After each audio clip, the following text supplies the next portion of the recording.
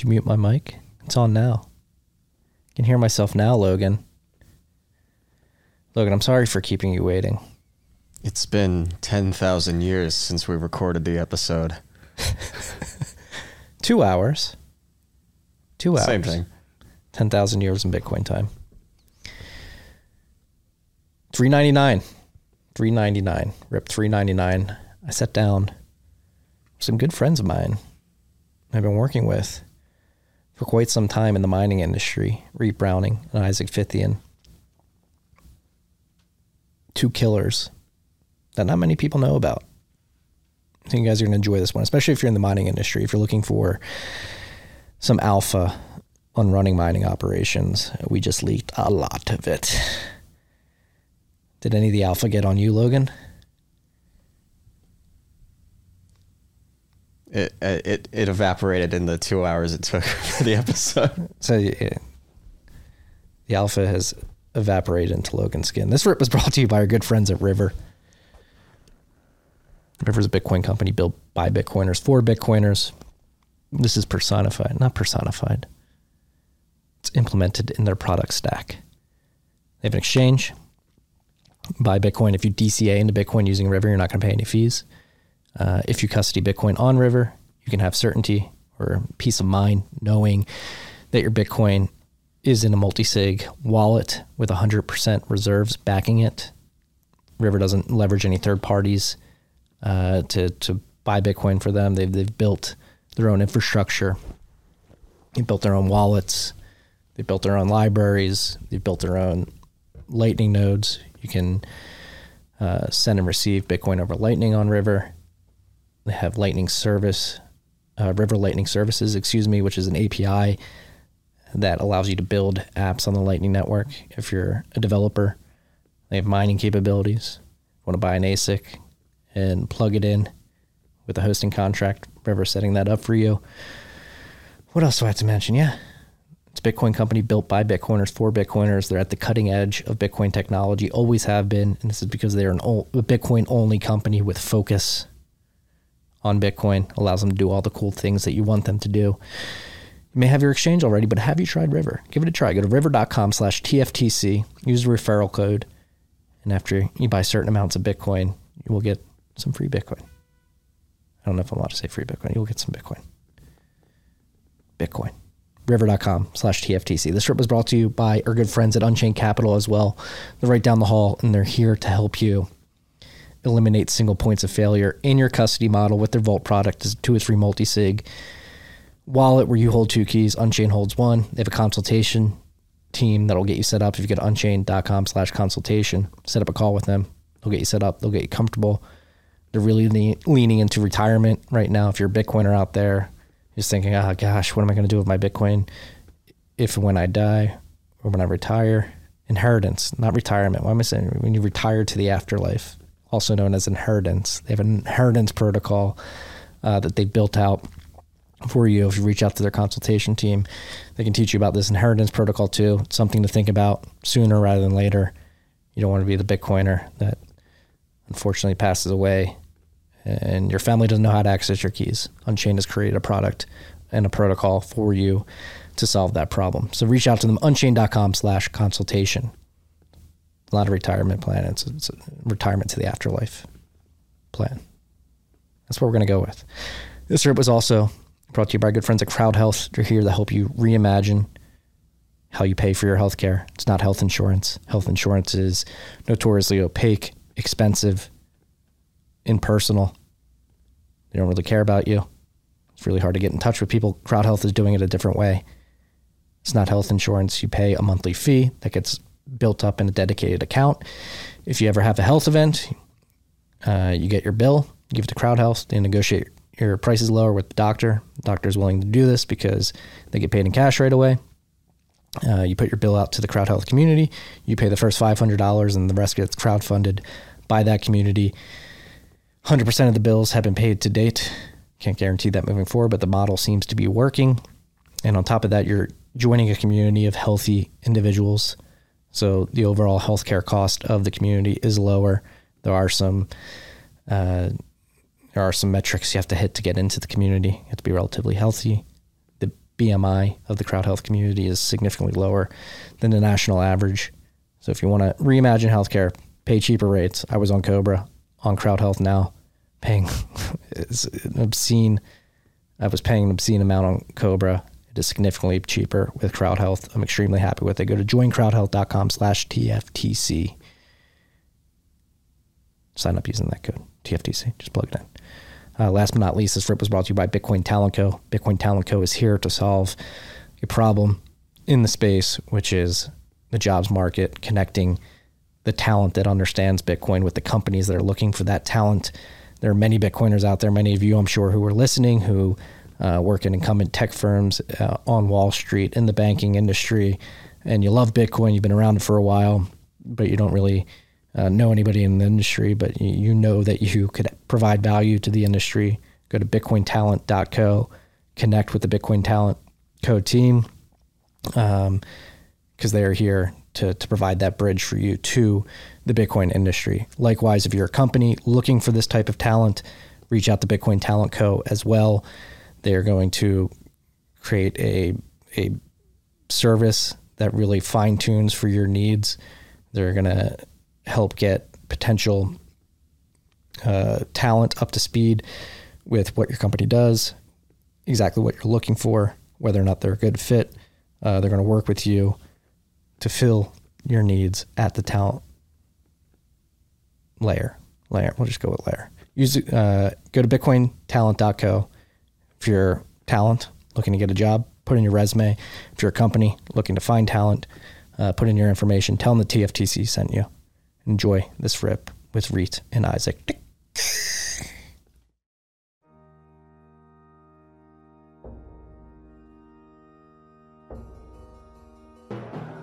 You've had a dynamic where money's become freer than free. If you talk about a Fed just gone nuts, all the central banks going nuts. So it's all acting like safe haven. I believe that in a world where central bankers are tripping over themselves to devalue their currency, Bitcoin wins. In the world of fiat currencies, Bitcoin is the victor. I mean, that's part of the bull case for Bitcoin. If you're not paying attention, you probably should be. Reet and Isaac, we're live. Sweet. Is this your first podcast?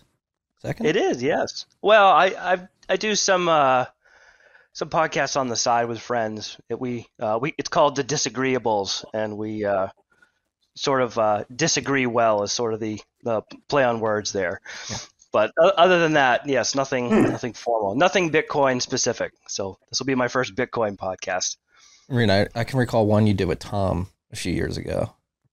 Oh, dude, that was a while ago, and I've taken a hiatus ever since. But you know,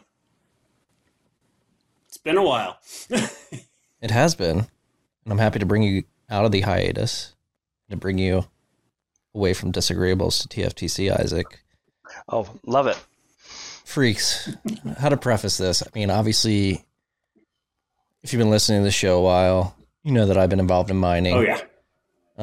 Not you two. I'm talking to the audience right now. They know I've been into mining, but I'm really the ugly face in front of the mining operation and everything I've been involved with in the mining space, whether it be Great American Mining or Cathedra and some side projects. These two gentlemen that I'm speaking with today are the brains behind the operation, actually plugging in the machines, setting up the management systems, really designing a process and farm management and what else? Logistics to make everything work.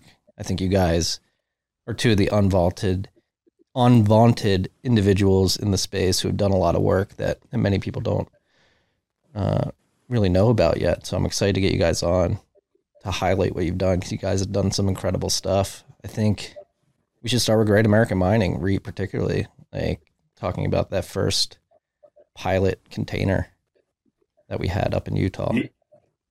Oh, yeah. The ugly one. Yeah, you could barely call it a container, but yes, it did mine some Bitcoin, so it had that going for it. So I mean, Reet and I, we met back in 2018. We were working on a hydrogen project together, this was before Great American Mining. It was like a pure R&D phase. And, we reached a point in 2018. I mean, this is the depths of the bear market when, we were trying to integrate mining tech with this hydrogen tech. And it ended up, just not working out. We decided to move in a different direction. So we're demobbing this site, pulling out the miners that we were using. The Dragon Mint T1s is what we had on site. So RIP, anyone who bought Dragon Mint T1s. But yeah, basically we're pulling all these miners out and putting them into storage. And I was just like, gosh, I wish there was something we could do with these things. And so, I was chatting about it with Reet, and he was driving home one day, looked at this giant flare out in Utah. He's like, wait a minute, there's a bunch of energy there. Maybe that we could do something with this. And so this is before Reet and I were formally working together. We were from two different companies working on this R&D project. And so I went to my boss and was like, hey, look, I think we can do this. He's like, all right, look, I put a bunch of money into this. It hasn't worked out. Dragon Mint T1s. I mean, come on, you can't blame him. And he's like, all right, look, guys, I'll let you do this crazy thing. I've never heard of anything like this. You got 5 weeks, and you still have to demob the site. And so Reet's like, how the heck are we going to get gas in 5 weeks? Like this is just crazy task. We got it in 3 days. It's like, Reet, look, you're our guy. If anybody's Yeah. Well, that was all Reet. I had nothing to do with that. And so he's like, he calls up his buddy at a wastewater or a water processing facility, from the produced water that comes up when you're pumping oil. He's like, hey, can you just give us some of this gas that's entrained in your water that's coming in? He's like, it sounds crazy. I guess we'll try it out. And so he was like, all right, sweet. We got a place to do it. Now we just got to go. So like literally in the morning, we'd go to this site, this R&D place.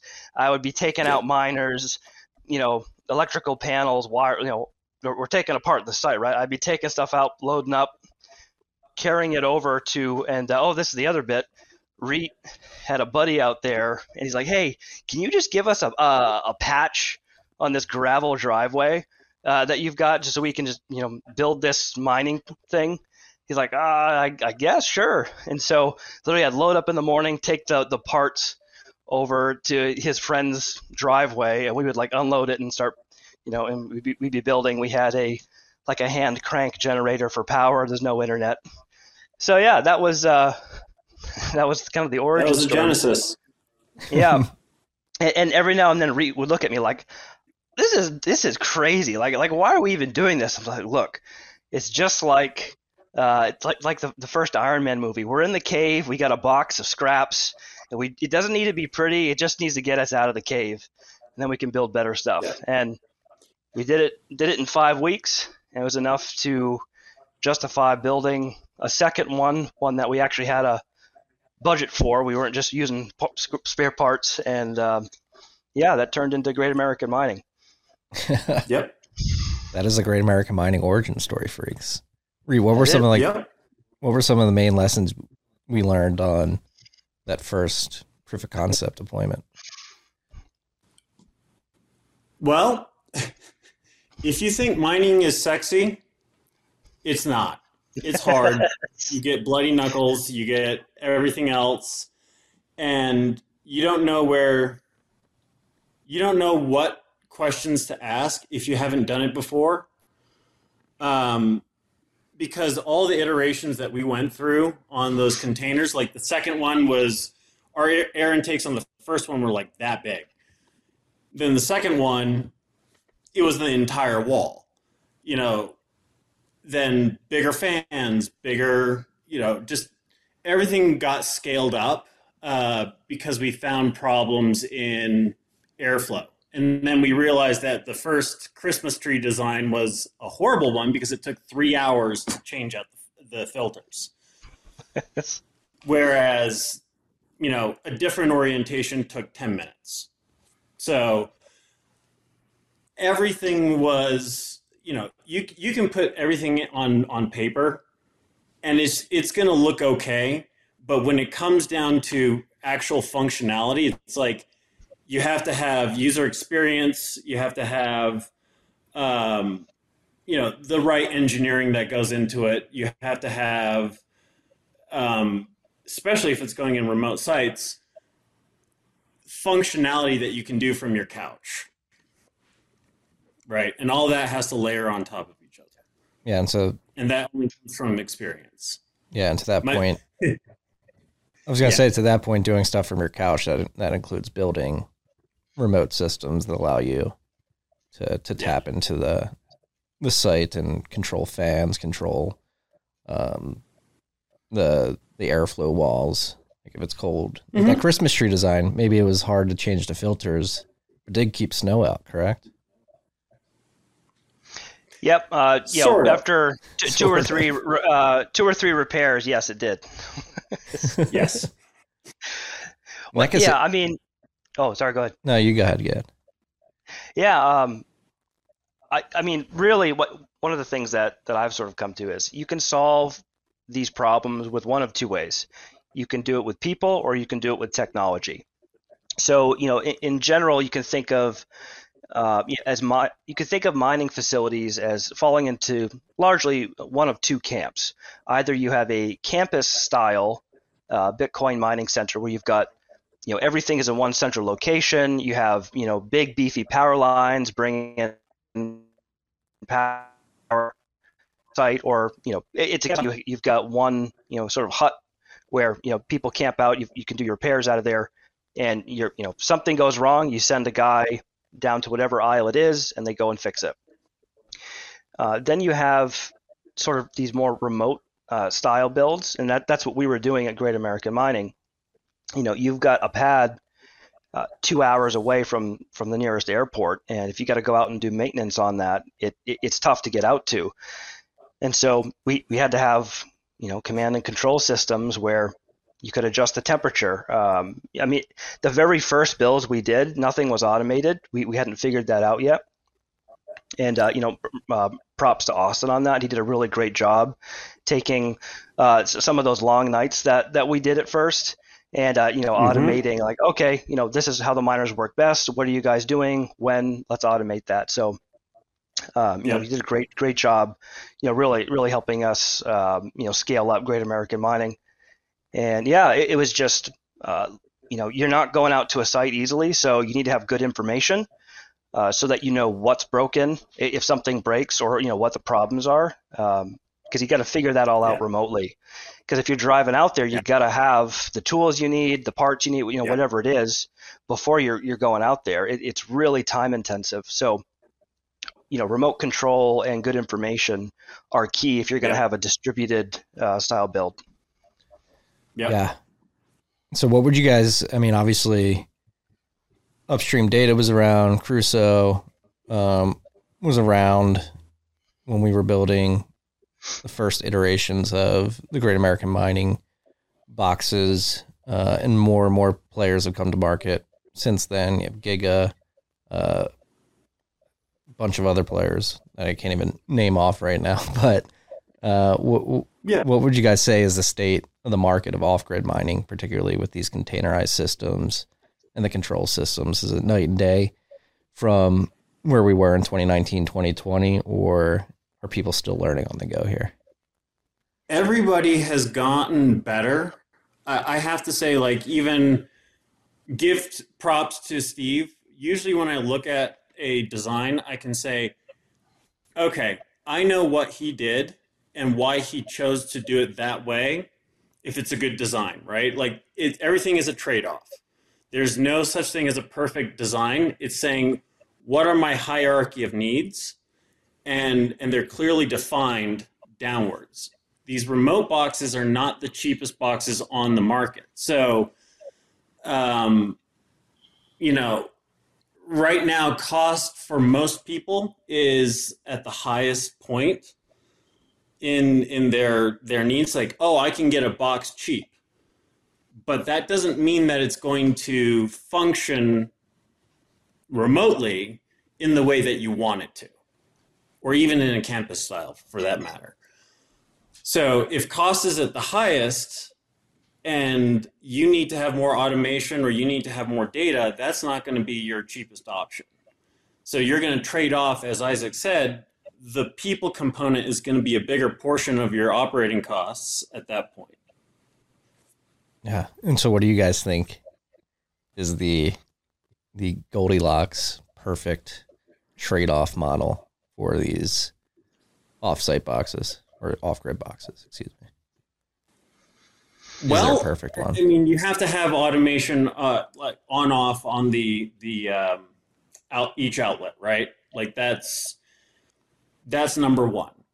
But, you know, our new design has like PLCs, kind of lots and lots of variability with it. I think you can get away with kind of like microcontrollers and get something a lot more scaled down and still make it work. So, you know, cost is going to be, how can you get the same amount of automation for the lowest cost and really hone in on all the data that you really need? And that's kind of where the step is right now, of saying, all right, how do I pare this down to what I need? And what resources can I use?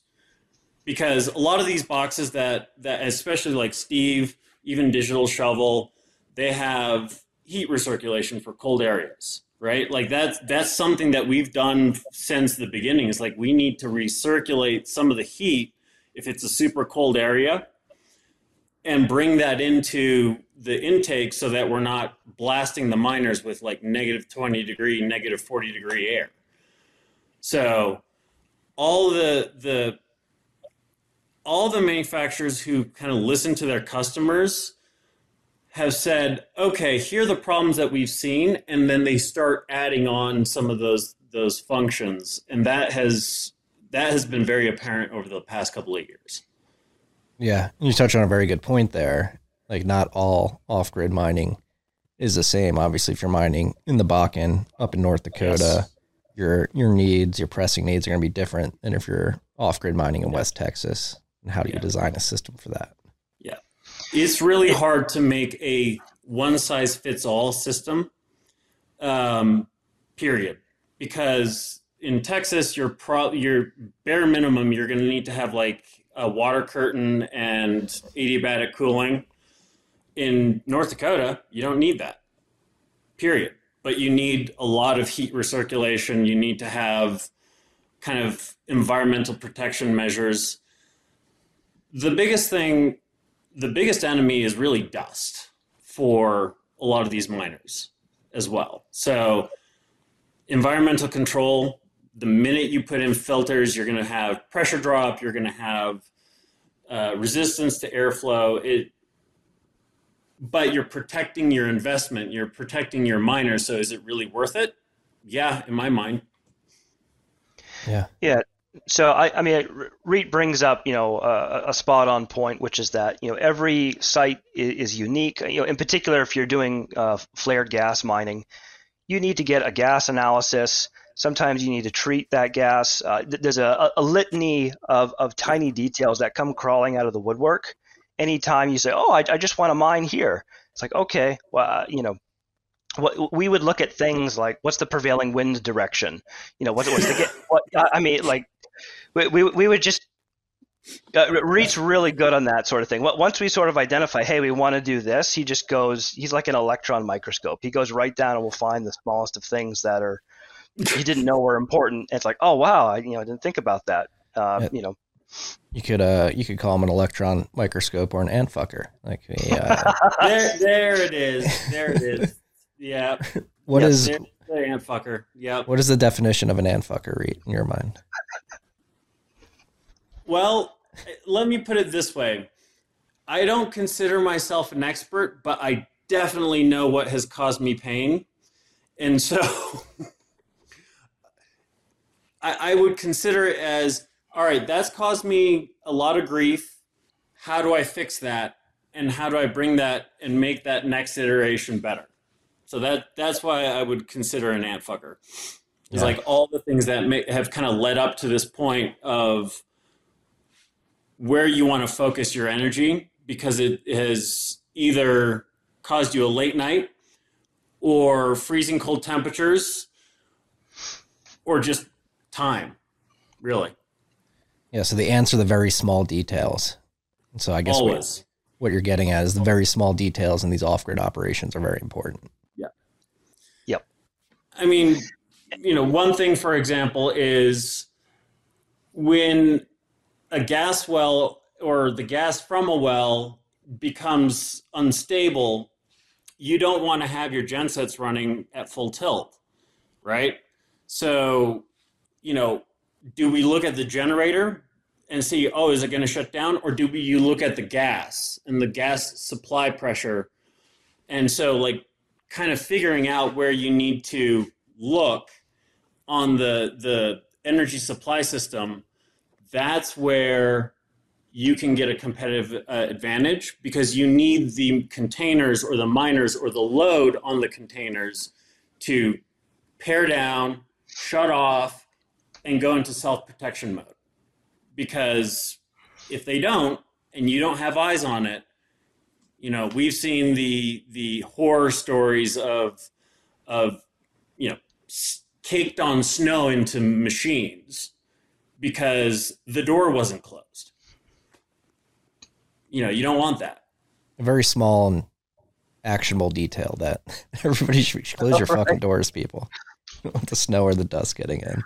Yeah. But no, I mean, you touch on something else there. Like we've been talking predominantly about working within the box and the whole mining operation. But you mentioned the whole other side of that, which is the power generation gen sets, which is like a whole other Pandora's box of problems and intricacies to work through. Yeah. Your primary goal is to keep the genset up and running. Mining is actually your tertiary thing. So you want to make sure you have gas, your gensets stay up, and then your miners are on, right? Because without that cascading sequence, you're not mining. Right. The big thing is, if you don't think about how these systems integrate with one another, you're going to pay for your lack of knowledge or lack of planning with downtime. I mean, you need to have an understanding of how is this well working, how do the generators work, how does that all tie into the container. It all matters, right? And for instance, if you turn miners on too quickly on an off-grid site, you can basically cause the generator to suck down gas faster than the pipeline can sometimes provide it. And then your whole site gets shut down, and then you're sending technicians out there to get things back up and running again. It becomes a mess pretty quick. And so you can automate some of these things, but really, since each site is sort of unique in terms of the systems you're tying into, you need to do an analysis of, well, how does this system work now, and is our current build a good fit? And going back to your question about, hey, what's the sort of the Goldilocks zone? I think probably. So in general, I think the space is still developing a lot. I don't know that anyone has sort of cracked the code of, hey, this is a one-size-fits-all build. And part of that is there's a litany of little details you have to think about. I think probably what will end up happening, if I was sort of try and pull out my crystal ball and say, hey, I think this will happen, I think you'll probably see some sort of a base model that suits most needs. And it will be built in such a way that you can easily have these bolt-on solutions. So, regardless, you have to have a rack that the miner sits on. You have to have wires that bring power to that miner. Yeah. There are certain things that don't change too much. And I can see a world where people, where somebody figures out, hey, this is the base model. This is the bare bones, what we need. In most markets. And here are these simple add-ons. You can quantify exactly how much they'll cost and say, okay, if we're going to go down to West Texas, here's here's a water curtain or a water mister bolt on, with maybe some kind of water collection on the roof or something, right? And then you go up to North Dakota, and all of a sudden heat recirculation becomes more important. So you sort of create these different bolt on technologies And also, in terms of, remote control of power cycling, I think the industry is going to head toward, okay, here's your, think about like, an ant box where it's just, bare bones, basic electrical. Okay, well, let's get something that would allow us to do automation as a bolt-on technology. So if you don't need automation because you're in a campus style, you always have it staffed, you don't need it. But then if you want to do a remote deployment, here's this bolt-on package. You can just add it to an existing container, and then you're off to the races. I think that's where we'll head. Making all of that work well is a really challenging task because there's so much going on that it's not as simple as you might think once you actually start getting into the details of it. But I think that's where we'll end up heading. Yeah, so the market for purchasing containers is going to be similar to the market for buying a car, where you decide what gadgets and upgrades you want. Right. I think exactly. So. Yeah. Walk into the dealership, so to speak. What does it feel like for you two to be on the cutting edge of this budding industry, like tinkering with this stuff? Some of the first two individuals. I mean, I imagine the population of people working on the particular problems that you guys have worked on is relatively small. Yeah, I mean, in the beginning, it was nuts. I mean, there were no YouTube videos about this stuff. It was just like, okay, here's this sort of electrical video on YouTube that sort of says something about what we need. Looking up articles on HVAC,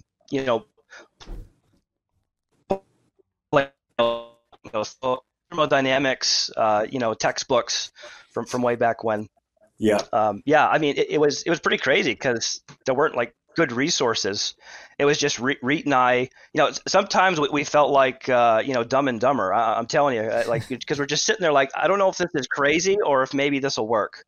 And we just had to try it to find out. But it was always a case of, look, we just need to make enough right decisions. And, part of that is just staying really humble and, just when you're in the thick of it, when you're in the pain, say, okay, reality is going to tell me what it needs to make this work. And I just need to listen and stay humble and just work hard. Sweat equity will go a long way if you're willing to stay humble. And I think a lot of other miners, a lot of other people in the space, they're in that process, and people are putting in the sweat equity, and they're going to make it. That's what we had to do. It was just work hard, stay humble, and be alert. The information's all over the place if you know where to look. Yeah, listening to what the data is showing you, so you have to kind of overbuild to gather that data and kind of. I mean, we didn't know. I mean, one of the mistakes that I made was I sized the fans incorrectly because I didn't think about the expansion of air on the hot aisle by 11%, right? So my the fans couldn't keep up. The hotter air expands in volume, and it's like I'm just not quite there yet, and so everything after that was had at least a 20 to 30% margin. So right, it's crazy to think of. I mean, you guys mentioned it earlier. A lot of people think like, oh, it's simple. You find a strand of gas well, you find a generator, you plug it in, it works. But this is again a cutting edge engineering problem that a lot of people are trying to solve right now. Like when that was like the most fascinating part about working in Great American Mining, working with you, Austin, Tom, now you guys continuing that at Cathedra. Like I've learned more about like physics, petroleum engineering, electrical engineering. You're telling me in the last 5 years than I ever would have expected. Like if you told me I would have learned this about this particular domain when I was 21, I would have told you you're crazy, but that's what Bitcoin mining, particularly in this off-grid environment, forces you to do. But it's energy, right? Like it's how do we get to energy? And that's really how I got into the Bitcoin space, is like there's such this beautiful relationship between energy and Bitcoins. I just see a lot of waste that goes on in the energy space that it's as much as I hate saying is like Bitcoin fixes this, right? Like energy has this why waste it when you can use it for something? And it's not a scarcity thing. It's saying, how can we be more efficient in the way that we use it? And there's no better way. Well, at a fundamental level, just one of my overarching principles in thinking about this stuff is, look at nature. Some of humanity's best inventions comes from mimicking what nature's doing. And what does nature do with energy? And if you look, every waste product of an animal or a plant, any organism on this planet, any waste product is food for something else. That's just how nature works at a fundamental level. And so you say, okay, what is Bitcoin food? Yeah, it just, and it's very rudimentary, but at a fundamental first principle level, Bitcoin requires energy, specifically electrical energy. And it's like, okay, well, I need electrical energy that doesn't, just, pop out naturally in the world. So we need to find other energy forms. But still at that fundamental first principle level, you say, okay, where is there wasted energy? Where is that the waste product? And that's where Bitcoin can. Industrial scale, you can do that with flare mining. At a very small scale, you can use Bitcoin miners to heat your home, right? Because that's something that you need anyway. In New England, we just burn oil in an oil burner to heat homes. We usually don't have gas hookups. Worst case, you have, there's literally people buying, space heaters, just electrical space heaters. And I just prefer mine to be subsidized by Bitcoin. But the point is, there's wasted energy all over the place. I mean, I just think about clothes dryers, like just tumble dryers. Tumble dryers in the US use more power than the Bitcoin network currently. I mean, what if you just dried all your clothes with Bitcoin miners? Just integrate the chips into a dryer. I mean, anywhere you see just energy being expended for its own sake, Bitcoin can insert itself there. And it sort of gets at what our mantra at Cathedra, hey, we like to be the cockroaches with the cockroach model, because there's all these little nooks and crannies where energy is being wasted and Bitcoin can thrive there. So it's just sort of the ethos of it. Yeah. So we're not crazy to think that Bitcoin fixes this. Is Bitcoin going to make us as energy efficient as humanly possible if we put in the effort? Yes. I mean, the use of energy is what allows humanity to thrive. And if you want humanity to thrive, it means you need more energy. People use heat for lots of different things, and that's the primary waste product of Bitcoin. So, again, that fundamental principle, okay, what's the waste product? How can that be a primary input for another task? And Bitcoin can thrive there. Bitcoin fixes this. Gets me all bullish. Why don't people realize this yet? That's a good question, because it's out of the norm. It's out of the box. I mean, I've kept my hot tub warm all winter using waste heat from a miner. Just one? Subfloor heating gets preheated by a Bitcoin miner. Like, do I pay for the electricity? Yeah. Well, I also am experiencing, 0-degree weather. So I need heat too. Yeah. So, off-grid Bitcoin flare gas mining is just another step removed from the electron. It's just one step above that, so to speak. So it's just finding where the forms of energy that's useful and how to harness that. It's a no-brainer. Yeah, it is a no-brainer.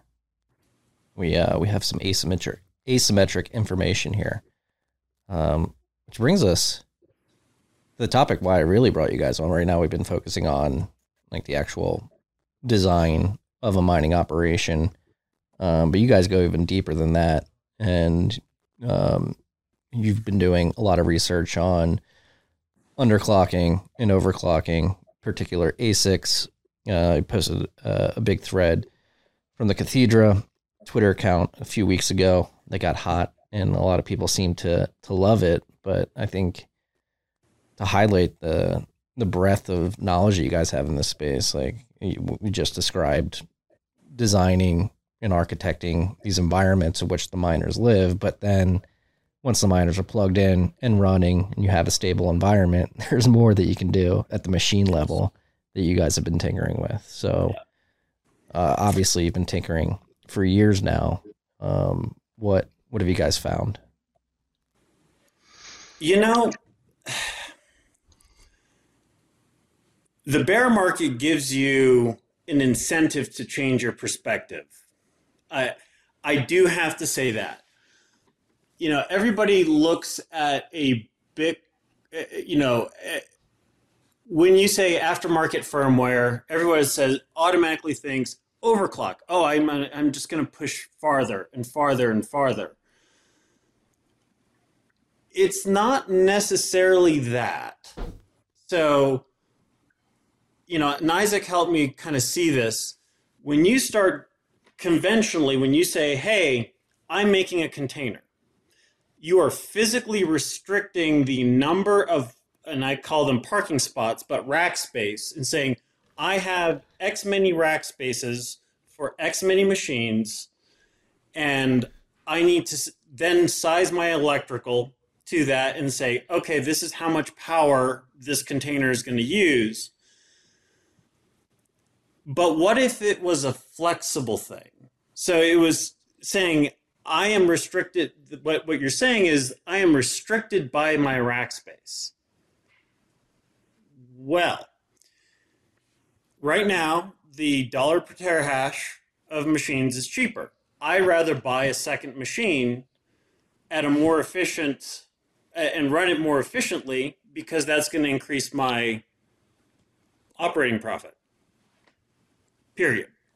So the way we were looking at and sizing things physically was, it's a static number. But what this aftermarket firmware has been able to do is that it's given us a knob, a kind of a fourth dimension knob to say, well, what if it isn't? What if you had more rack space? If you already have it, then why not utilize it?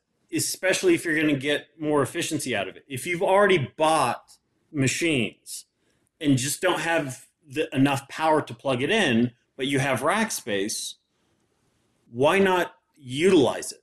So it's in the cockroach mentality, how can I maximize all the assets that I have? Whether that's power capacity, whether that's rack space, whether that's restricted by power cost, whatever it is, you just kind of look at all those variables and say, is it really something that's static? And it shouldn't be. That's a long-winded way of saying it, but yes. Yeah, I mean, I think I often think in terms of, love your neighbor as yourself, and I find that same kind of logic works in systems. So if you just treat somebody as a vendor, or just say, okay, this is just the service you're going to give me, this is how it is, then that's the end of it, and you're just using that service as is.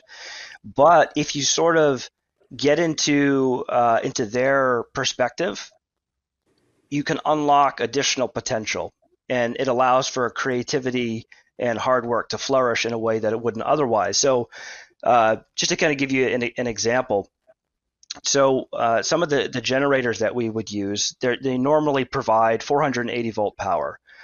The Bitcoin miners, I won't get, I'll spare you the details, but in most of these builds, you need 415 volt power delivered to the build. You can either buy a big transformer, which has additional, capital expenditure to transform that, Or if you know a thing or two about how the generator works, you can get around that. And so what you can do is you could reduce the stimulating voltage on the generator, and then it will output 415 volts with a certain D rate associated with the generator. So by paying attention to how that system works, that's not necessarily a system you'd think about, you can save a bunch of money. And that same kind of concept trickles up and down the chain here. So when you think about, okay, a miner is plugging into a given set of infrastructure, okay, well, how does that infrastructure actually work? How can we, fully integrate in a way that takes into account all the little nuances? And it's just this underclocking journey that Reet and I went on was born out of a problem that we had. So we had a bunch of pre-ordered S19j Pros that were delivered, and we're trying to get these things plugged in just as soon as possible. Well, we have this legacy site out of Washington State. I mean, this thing is from back in 2013. It's a really old site. It was originally designed for S19s way back in the day. S9s. Oh yeah, sorry, thank you. And so you have tons of rack space, but the PDUs are relatively small for what you would today consider a standard mine. So basically, we were when we got these S19s, we're putting them on the rack. The stock power draw on an S19 is about 3,000 watts, and these PDUs were rated up to 5,760 watts. That two of them on a PDU. Yeah. Right. And so we start with just plugging one per PDU. It just seems like ridiculous, right? Because here's this PDU design. It's got 8 plugs on it, designed for for a bunch of S9s, and we can only fit one S19. It's just like, this is ridiculous. And so then we sort of got clever and realized, okay, as long as all the phases match up, we can put 1.5 miners, per PDU. And so you'd split, because the S19s have 2 plugs, so you could split one over 2 PDUs if it was on the same phase. And so then we got, 50% improvement, but we still had a bunch of miners that we're trying to get a home for. And it's like, okay, we have to fix this. And I was like, okay, what if we could underclock the miners a little bit, and then we could fit 2 miners a PDU? That would be much more efficient. And so we started thinking in that way, and we were doing some testing, and it's like, hey, we can do this. Yeah. And then, I'm between the two of us, between Reet and I, I'm probably more the cowboy. And so I just got to thinking, well, hey, wait a minute. What if we underclock them even more? What if we just stuffed 3 or even 4 on a PDU, and everyone on the team just like, Isaac, you're freaking nuts. Like, what are you talking about? Yeah. We could barely get 1.5, and you want to put 4 miners on a PDU? I'm like, yeah, I think we can try this. And this comes from, again, having an intuitive understanding of the way this stuff works is really, really helpful. And a lot of that comes from pain, as Reet pointed out. So Brains had put out this really great piece of research on how temperature can affect the watt draw on an S19 model. And I was like, okay. And at a fundamental level, that makes sense. So just to give you kind of a first principle approach, how I think about this, I think of chips as these little cities, and electrons are like the little cars driving around inside the city. You get to change volts and frequency. So frequency is how fast the stoplights turn red and green. Those are the logic gates. And the voltage is the kind of engine you're putting on the electron. I know there's lots of other models. You can think about it as, water pressure and, how big your hose is. Lots of ways of thinking about it. But this is the model that I sort of use. And it's like, okay, these chips are smaller. So now you have to start thinking about the quantum physics of this, because you're at a scale now where electrons can quantum tunnel through the logic gates. Like you're getting to a point where you need to think about what's happening, at the electron level. And it's like, okay, well, what is temperature to an electron? So think about driving down the road in your car and somebody's shaking the road like an earthquake, back and forth and back and forth. That's how an electron perceives heat, because temperature is it's vibration at an atomic scale. So an electron is just trying to go along its merry way down, the path on the circuit board, and it gets hot, and all of a sudden the road's shaking all over the place, and it's veering and hitting on the gas and coming off the gas. It's very wasteful. But if you can stabilize the road, make it nice and cool on the chip level, the electron can get to where it needs to go without using as much energy.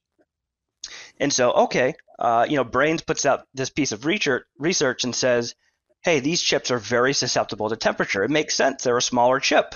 They're more susceptible to vibrations. It's the difference between, okay, I'm going to be on an 8-lane highway that's shaking back and forth versus, I'm going down, a little cobblestone street in Rome, right?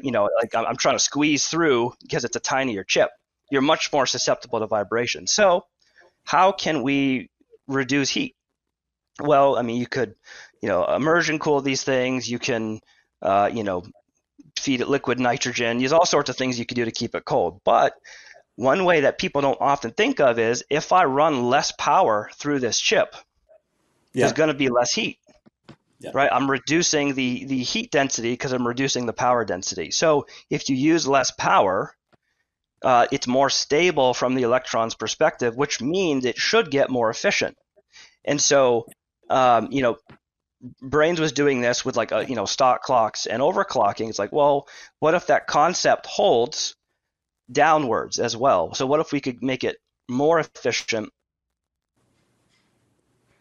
Yeah. So that's just, a first principles, what we're, and we tried, and it seemed to work. And we ended up getting 4 miners of PDU at this legacy site because we were able to reduce the power going through each individual machine, makes a more stable environment on a per chip level, and you get more efficiency. So if you think about your site as okay, I have X power coming to this site, and then Y output, your hash rate, you just need to stuff it with more machines, but then you're getting more incremental hash rate for the given power draw, which means your margins improve. So it's better to think about it in terms of, hey, how can I get more money out of a respective site than how can I get the most hash rate? During a bull run, if Bitcoin goes to infinity, you can afford to mine at any price. So you just want every hash you can get. In a bear market, you want the most efficient builds. So you want to overclock in a bull run, overclock in a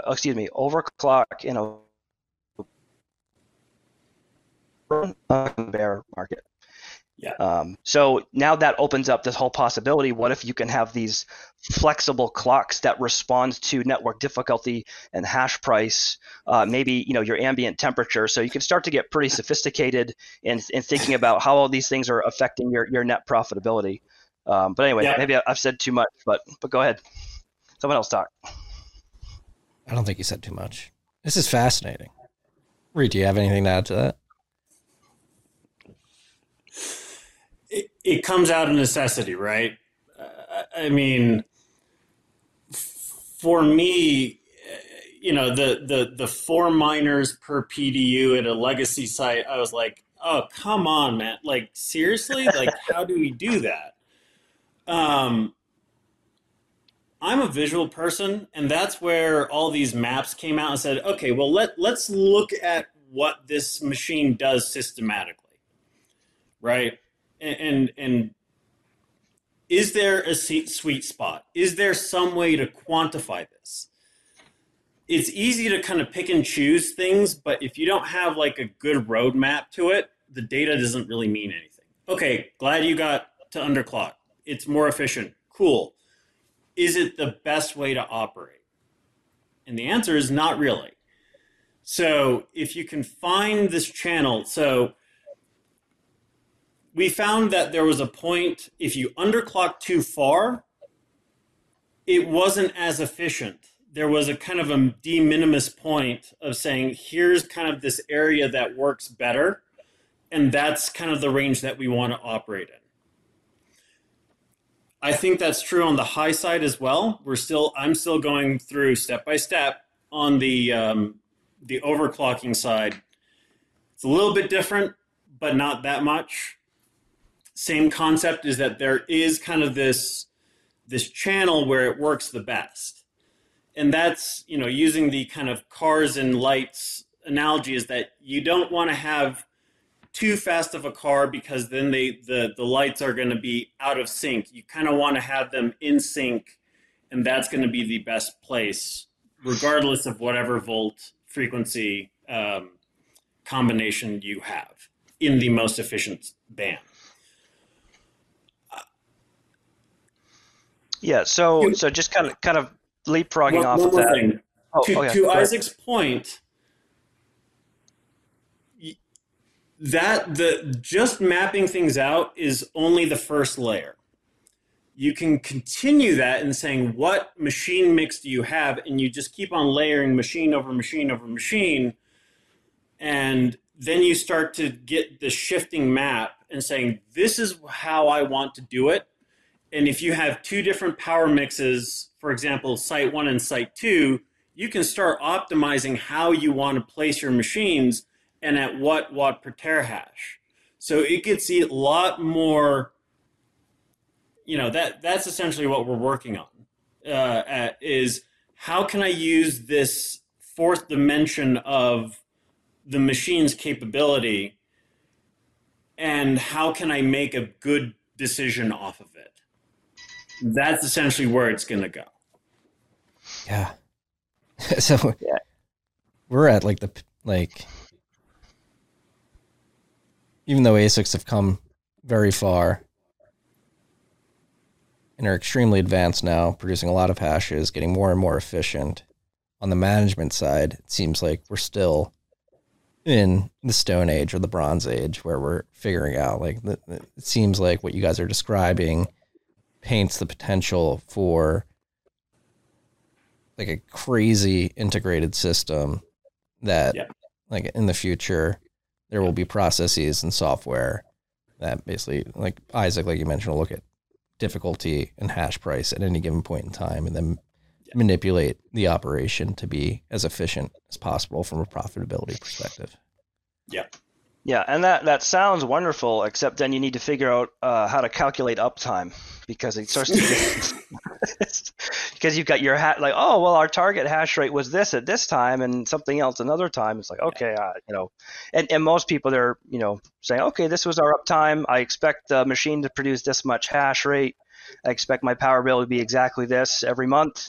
And it's like, okay, now we're going to just mess up the account. Well, at that point, you just change the KPIs, right? Like maybe optimal hash rate production per machine isn't the right KPI. Maybe it's profitability per machine. And if you sort of target profitability over optimal, or not optimal, profitability would be optimal hash rate, but as much hash rate as possible. Maybe that's something the industry should move toward. Well, and you have to kind of consider macro conditions in too. It's depends on when you bought your machines, right? Did you buy at the top of the bull market at $100 a T? Or did you, do you have cash right now, and are you buying machines at $15, $20 a T? Right. Well, and here's one of the implications of this, from a, minor allocation standpoint, what do you want to buy? I mean, today, an XP goes for about $6,000. An S19J Pro is going for about $1,600, $1,700, right? So what if you can underclock an S19J Pro and get not quite as good, but get comparable efficiency to an XP, very similar? Do you want to spend $6,000 to get that level of efficiency, or do you want to spend, $4,000 to get something of comparable efficiency and comparable hash rate? Yeah. And now the downside is you need 2 rack spaces instead of 1 rack space, but presumably you could get that rack space for less than what the difference is, which would be $2,000. So in terms of, hey, what machine are we going to buy? If you use techniques like this, it can unlock, capital allocation in a way that you may not have looked at. So, yeah, it's just about saying, intuitively, what is each system capable of, and how can they integrate well? Because someone who isn't using this kind of firmware take, and they just want the best efficiency, they're going to buy the XPs. But if you can kind of use this firmware hack, then you can get that for less, right? And that's what it's all about, doing more with less. There's going to be whole teams dedicated to figuring out like the correct capital allocation, rack space. Yeah, because there's so many variables. Yeah, rack correct. Space, electricity cost, terahash per machine. It's insane to think how complex. Is it complex? Yeah, it's complex. It's a complex system. Like how complex this is going to get, and how much brain power is going to be dedicated. Like you're going to have a whole like trading desk trying to figure this stuff out. Or Chat GPT. We'll see. Oh, just ask Chat GPT. Yeah. Make sure you ask it in the right way. I mean, wouldn't be surprised within a few years, one of these AIs, you're able to be like, hey, here's what I'm trying to fine tune for. Yep. Mind GPT trademark. But that's kind of the thing of where you like, this is the difficult part, right? Is that, do I buy more rack space? Do I buy more power capacity? Do I buy more machines? It's all a process, and it all has to kind of work in this flywheel sequence, right? Like you can't have more of one thing and then not have the other. Otherwise, you get kind of behind the eight ball, and you want to make sure that you might go make deals that you don't like or something else, but if you kind of use this as kind of a tempering mechanism, saying, what is rack space really worth? Right now, containers, rack space, it's cheap because nobody's buying them. But the long-term value of them, I think it's severely undervalued right now. Rack space is severely undervalued right now. Yeah. And what you're getting at is that like these decisions are dynamic. They're changing with every block that's produced, and with every tick of the price moving up or down. Like, so you have to have the ability to make the correct decision in a dynamic way on the go, depending on the market conditions. Yep. And I think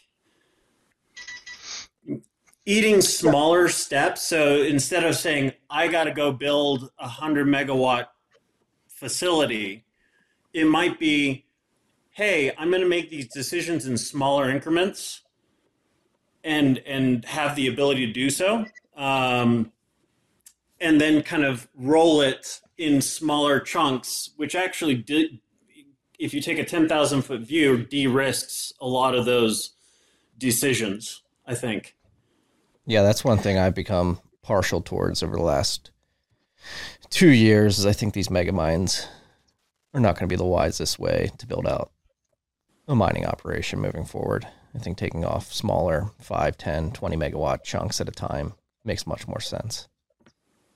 Yeah, I mean, no problem with trying to go get 100 megawatts worth of power capacity, but like the infrastructure and what goes into it, and like when you buy machines, how you buy machines, and then you start filling into it, I think that process should be, I don't want to say compressed, but kind of like concurrent. Yeah, it's really hard to say, I'm going to buy 20,000, 30,000 S19s a year and a half ago. Yeah, you have to develop like a just-in-time process, right? Where as soon as the electricity's up, the rack space is up, and you're able to plug in, you should have that project management set up where, all right, as soon as we electrify, we are plugging miners in. Yeah. I think that the underclocking play is going to have I think it'll have outsized effects on profitability relative to a more distributed model. And what I mean by that is if you look at a mine that's on grid, one of these mega mines, right? They sort of have no penalty necessarily. I mean, every site's different, right? Sometimes you have a minimum offtake, what have you. But if you say, all right, well, I'm allowed to reduce how much power I pull from the grid without penalty, then in a bear market, when hash price drops below whatever point the stock firmware machine would go unprofitable, well, what if, hey, I can underclock now, increase the efficiency on a per machine basis. I'm reducing my overall power use, but I'm still profitable as a site. That doesn't quite work the same if you're off grid, because in that situation, if you're renting a generator or you've purchased a generator, you already have you already have that as a payment, right? Like, and that doesn't change. It's sort of like buying a generator. You can think of it as having committed to a minimum offtake agreement. I'm going to buy exactly this much power, and it's pay or take, if you will, right? So you're committed to using whatever the capacity of the generator is. So in that context, sure, you can make the machines more efficient, but if you're using less power, you're just underutilizing something you've already paid for. So it may not make sense unless you can somehow pull generators off, or maybe you could bring another container on site and use more of the generator, right? So it's more sophisticated. You can still use it. It's just it requires more playing with the physical infrastructure. An on-grid site, they can push an underclock and they just stop using as much power from the grid, and their margins are improved on a per watt basis. So a little bit of nuance there. Yeah. Now we're dovetailing into like Bitcoin mining, changing the game of these PPAs, how they're structured. Yep. Like what is allowed, like going and educating utility side of the equation, like, hey, we're going to do this weird thing that probably no other customer you have wants to do, but trust us, it's worth it in the long run for you. Yeah, I mean, in terms of integrating with utilities, I mean, that's a whole other can of worms with the firmware side of things. I mean, so right now, the way it works is if you want to, participate in demand response, you're just turning off machines. I mean, that's how it works today. You suspend mining, or if you have a smart PDU, you just turn the miner off altogether. But you're basically keeping your same rate of efficiency when you participate. So if you're, let's say, okay, you're, whoever manages the grid, whether that's an RTO or a municipality, whatever, says, hey, we need you to turn off half of your power use. Is half of the miners get shut off, and the other miners are still running at the same efficiency. But what if instead you said, okay, I'm going to reduce my power use by half on a per machine basis. So during that curtailment, you just make all of your machines more efficient. So you're increasing your margins in that curtailment. That's more money in your pocket. Juicing your margins, right? Because you're still mining with every miner more profitably, and then you're getting paid. Correct. Turning down. Yep. Right. So that I think that's sort of where we're headed, is having dynamic tunability on a per miner basis. I think that's going to create huge margin boosts for a lot of these on-grid sites. Yeah. That's going to be massive. Talk about which is not business. Even demand response, right? Like, well, it is a demand response, but it's not like a binary decision at that point. Right. It's a dynamic response versus a binary response. You're scaling your hash rate up or down, and so you're responding to the request to curtail, but you're doing it on a per machine basis, and as you do that on a per machine basis, you're increasing your efficiency, so you get more hash rate out of the power you are allowed to consume at that time. So yeah, that's where we're headed. I think this is like some sci-fi shit here. Yeah, and half the time, Reed and I have conversations like this, like, "Hey, can we do this kind of thing?" I mean, one of the things that we've been talking about recently is, "Hey, what if we could be designated as like a virtual power plant? So we're a buyer on the per kilowatt hour market, and we're a seller on the capacity market, and so you just if the grid is asking for more power, you just turn off. You don't even have a power plant on site. It's just direct tied to the grid and." Anyway, we have these crazy conversations, and 9 out of every 10 just die on the drawing board because it's just too nuts. But every now and then something comes through. I'm just a simple miner. Let me mine. I think that's what we're getting at. Like, yeah, mining is much more complex, and especially if you want to be profitable and in it for the long run, like you have to have these types of discussions and this train of thought. And I think, I'm really thankful for Reed. I think we make this really interesting team where I'm just sort of this cowboy, like, hey, let's just throw stuff at the wall and see if it sticks. And he tolerates me enough to hear me out, and then will calmly explain why I'm just so wrong. But every now and then he goes, well, wait a minute, maybe there's something there. And then, sort of like, hey, can we look here? And then he just dives down on the, like an electron microscope and says, hey, did you think about this? I'm like, oh, no, that nukes the whole idea. Never mind. And then we just continue on. But it's this sort of, this great interplay of I'm just pushing the envelope and he's like, whoa. And sometimes we fight like an old married couple about stuff, but we always, it's great. That's an understatement, but yes. Ideas have to be able to be executed. So when physics are defied, then I will put my foot down. But, when you get into this, I think there's so much potential in this firmware space and unlocking the potential of the machines. I mean, that's just one step. Right?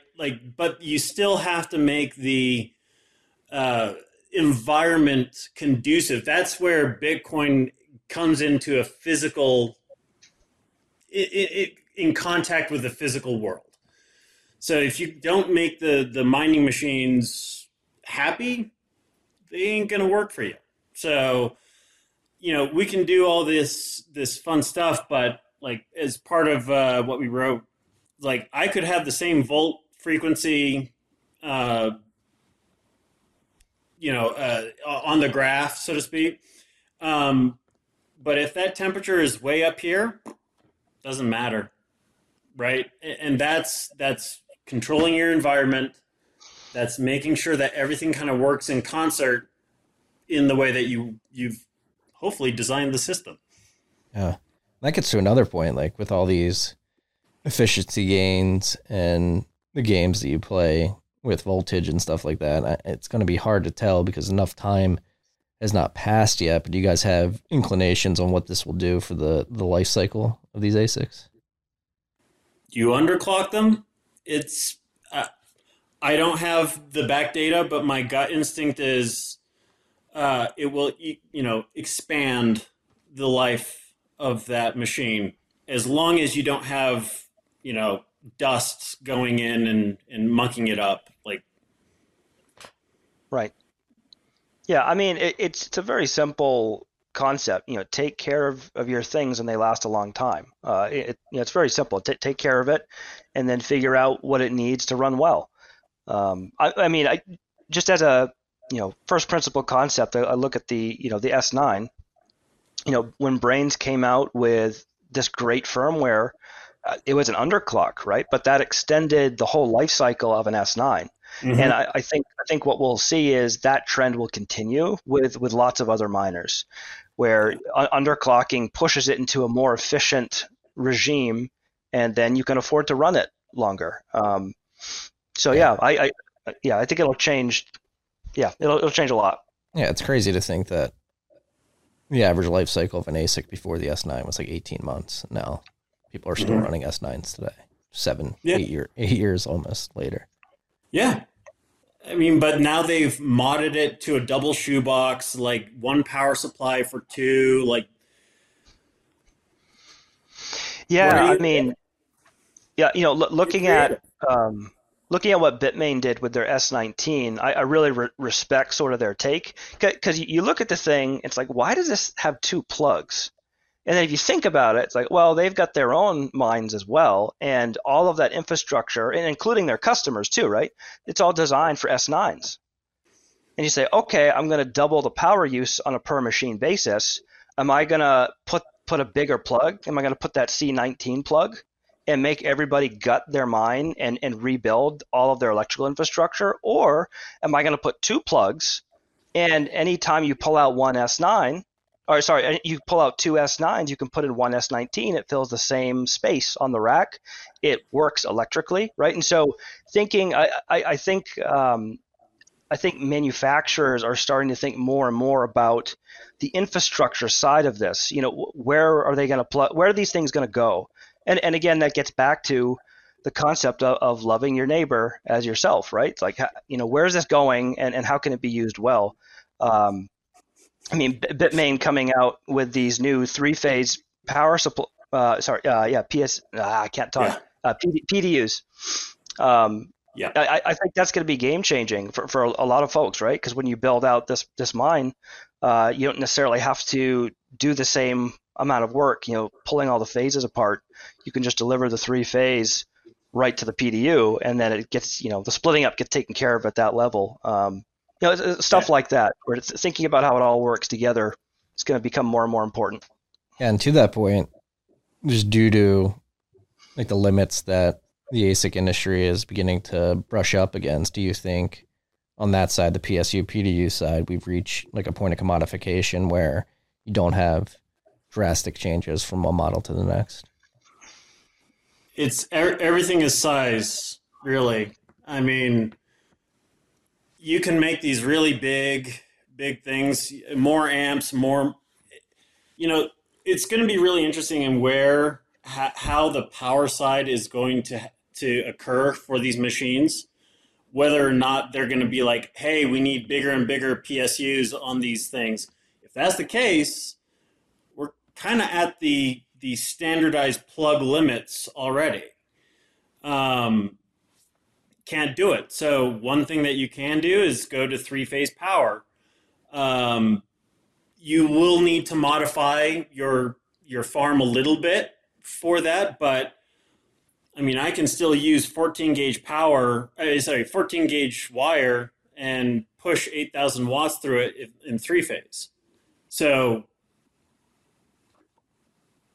sort of reaching that point. Is that what you're saying? Yeah. Yeah, I mean, like, what are you going to do? Put a dryer plug on a miner? I mean, where would you put it? There's just we're reaching sort of the limits of what electrical engineers had thought up for quite a long time. I mean, Bitcoin mining is pushing with these these specialty industries, right? Like there is not a computer plug. I mean, maybe the L7, but like in general, the C19 is your limit. It's 20 amps, right? I mean, if you want to go bigger than that, if you want to go higher voltage than that, then you start reaching problems with, arcing, which is why everything is rated 250 volts or less, right? That's an electrical standard. Yeah. So when you start to say, hey, I want to increase the voltage for efficiency, or hey, I want to put more amps through, you're reaching the limits of what's permissible under electric code. Like, there just isn't a plug that can handle these things. So you have one of two options. Either you put, as these chips get more and more power hungry, or, they're putting more chips on a board as they get more efficient. If you want to use more power on a per machine basis, you've got to go three-phase. You've got to start doing direct wiring right into the unit. There is no plug, stuff like that. Yeah. The other way to handle it is you just put less chips per machine, and you keep the power, the form factor the same, right? Because of the limitations in electrical code and like what's physically possible. So I think you'll start to see, I think either you'll start to see more three-phase stuff come to market, or you'll see people using the same sort of power form factor, and they just put less chips. Yeah. God. You two are so fucking smart. Thank you for the education you've given me over the years that we've worked together. I think you guys, the two of you, Austin, Tom, have really helped level up my knowledge of this space. It's crazy.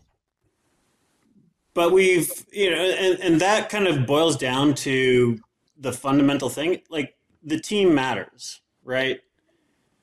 If you have a lot of people or good people to kind of collaborate with and educate and kind of lean on, you're golden.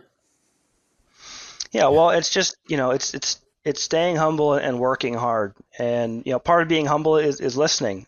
Just recognize that, hey, you never know where the best idea is going to come from, and just being open to it. No, I think that's something you've done really well, Marty. I think that's why you're such a captivating, podcast host. It's like you just, you know where to, you know where to let people just run when they want to go all crazy. So I don't know.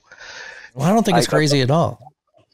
Thank you for the hosting compliment, but I'm being earnest here. Like, talking to you guys is multi-hour long phone conversations, trying to understand what the hell you two are working on. Significantly upped my game personally. I mean, I assure you, like, we feel that way most of the time. So it's not it's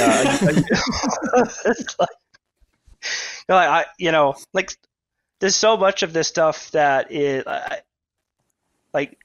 master electrician, they'll spend their whole life devoted toward understanding all these crazy nuances, harmonics and, phase shifts. And, there's all this stuff, right? It's a very, sort of enshrined discipline.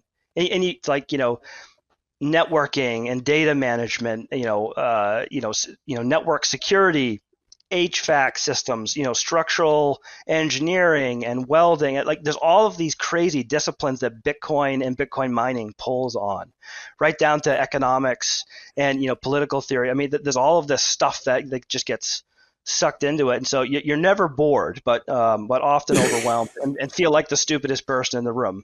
But it's just a matter of, I often describe Bitcoin mining as just, just enduring pain. You're just like, hey, I'm going to just, that's why I say you got to stay humble. If you got, it's very masochistic. Well, it's not, it's always listening. I mean, you say, stay humble, stack sats.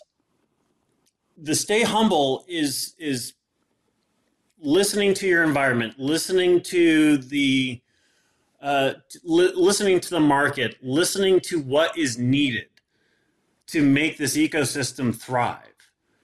And so, like I said, I'm not an expert. I just know what has caused me pain, right? And that just keeps on stacking and stacking and stacking. So I can say, hey, I know that you want to go this direction, but really what you want to do is go this way. Yeah.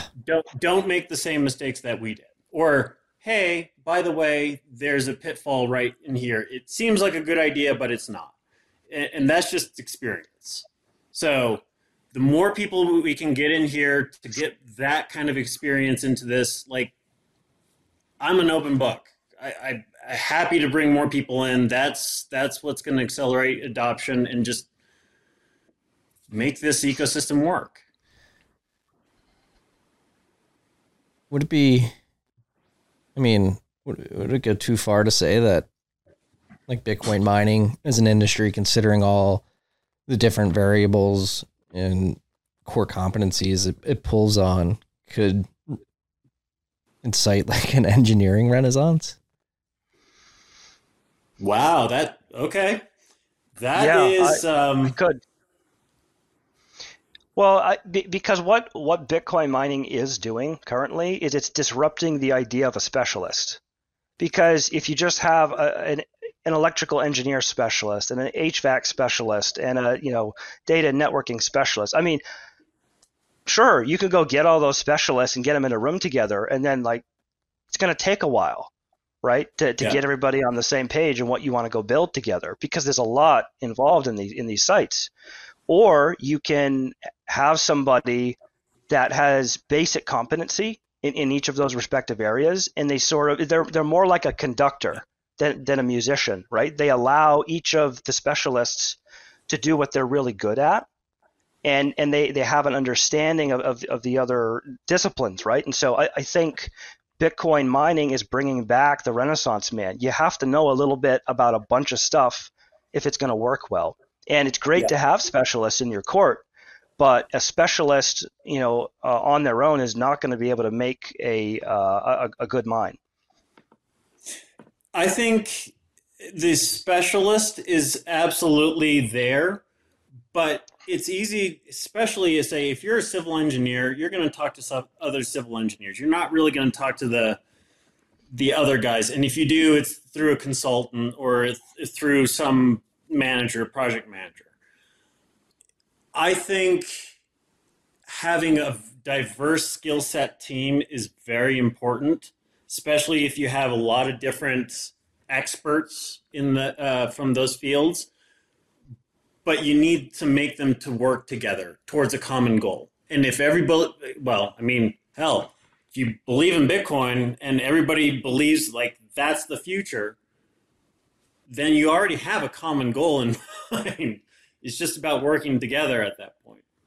So if you can kind of unite around the Progress platform, absolutely. I think you can have a lot of different disciplines working together, and as they do already, but more integrated in that way. Yeah, fuck, I'm bullish. It's always have been.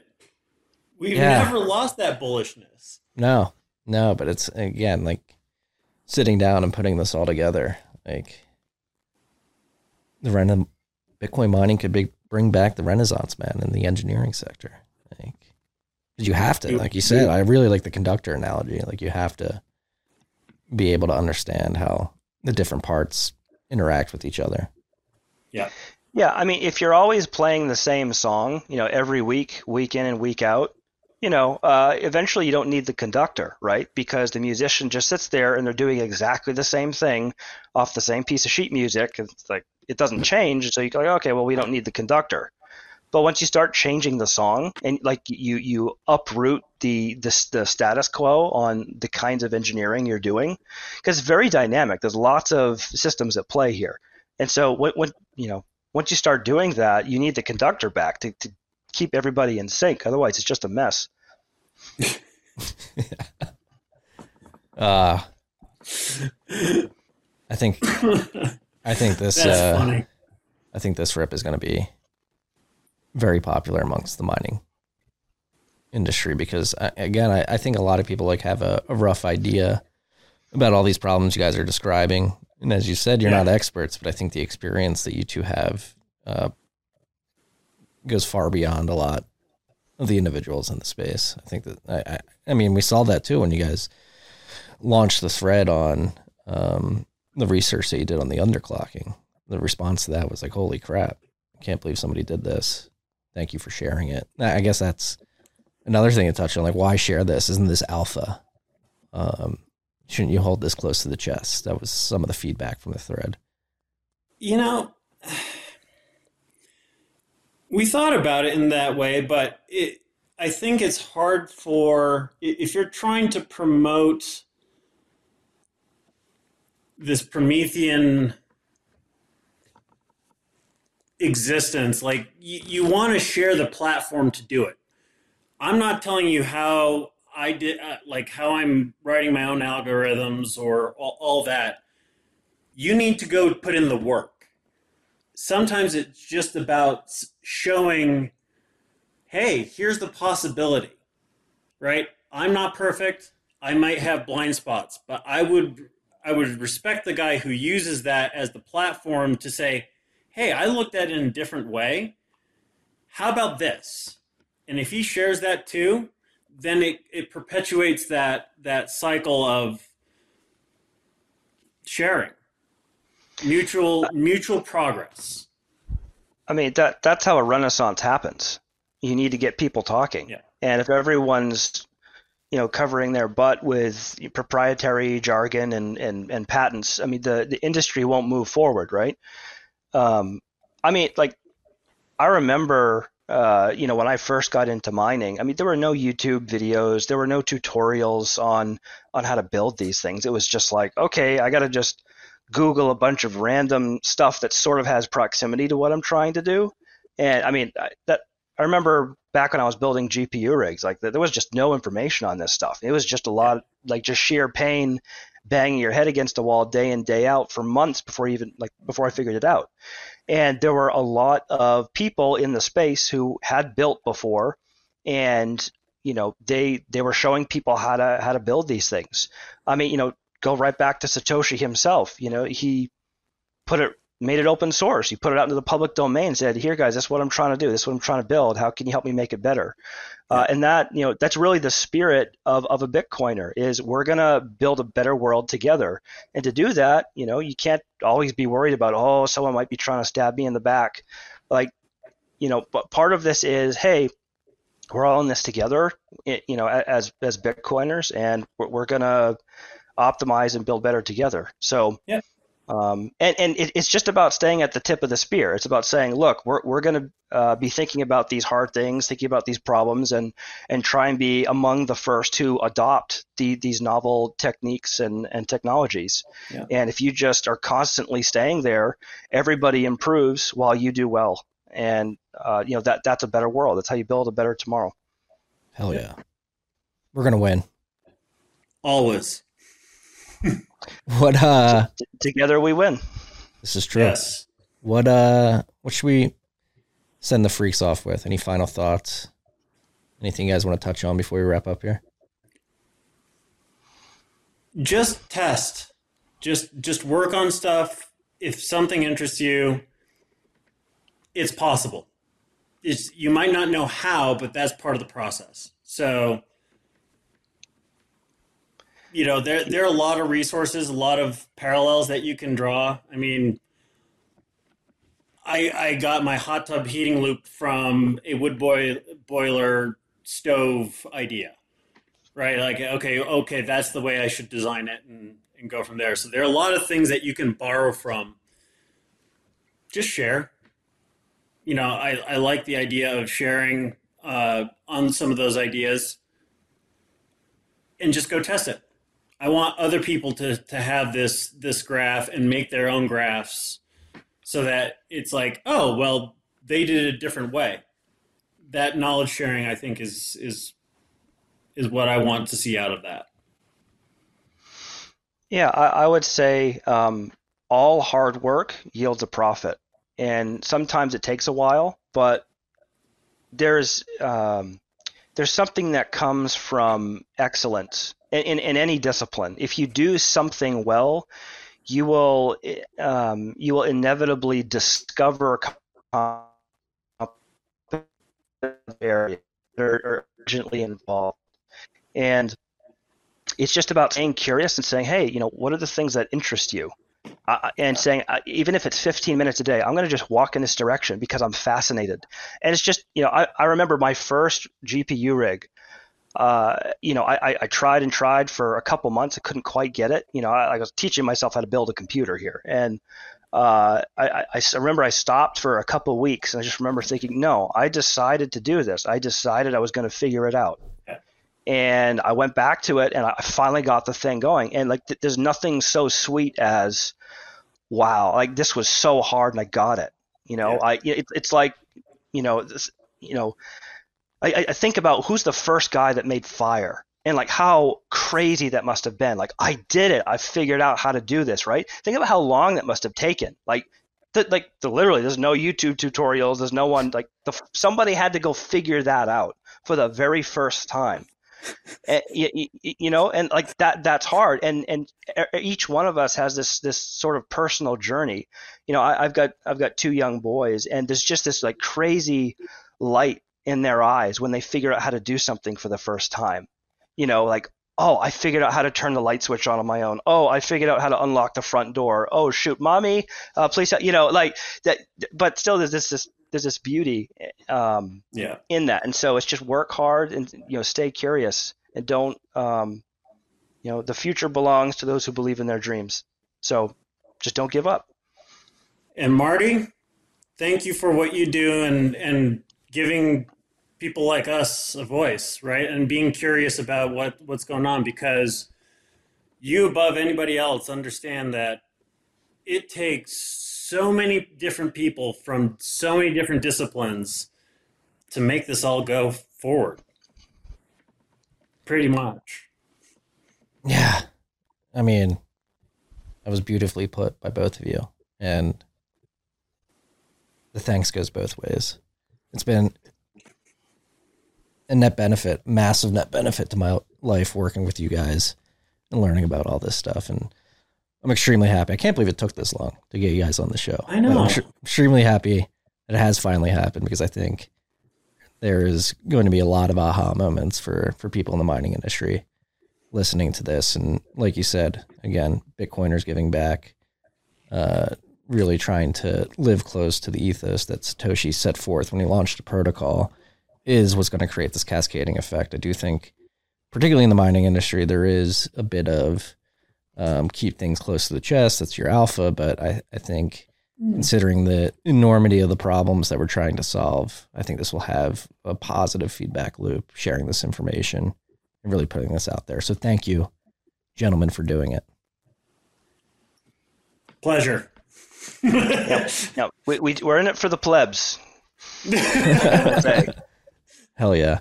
Well, it's been fascinating. We'll do this again, I'm sure. Sweet. Awesome. It's not going to take 5 years this time. I hope not. Oh my gosh, has it been that long? Oh my word. I'm going to be all gray by then, if that ever happens. You'll be all gray, and I'll be joining you in the bald crew. So. Hey, bald is beautiful. It is. Don't it let is. anybody tell you otherwise. All right, gentlemen. Thank you. Thank you, gents. Cheers. Seriously, thank you. You guys are fucking crushing it. Hey, love you, Marty. Love you guys too. Peace and love, freaks. It was fun. Isaac, you want to get it? Oh, I got this here now. Peace and love, freaks. Tiki.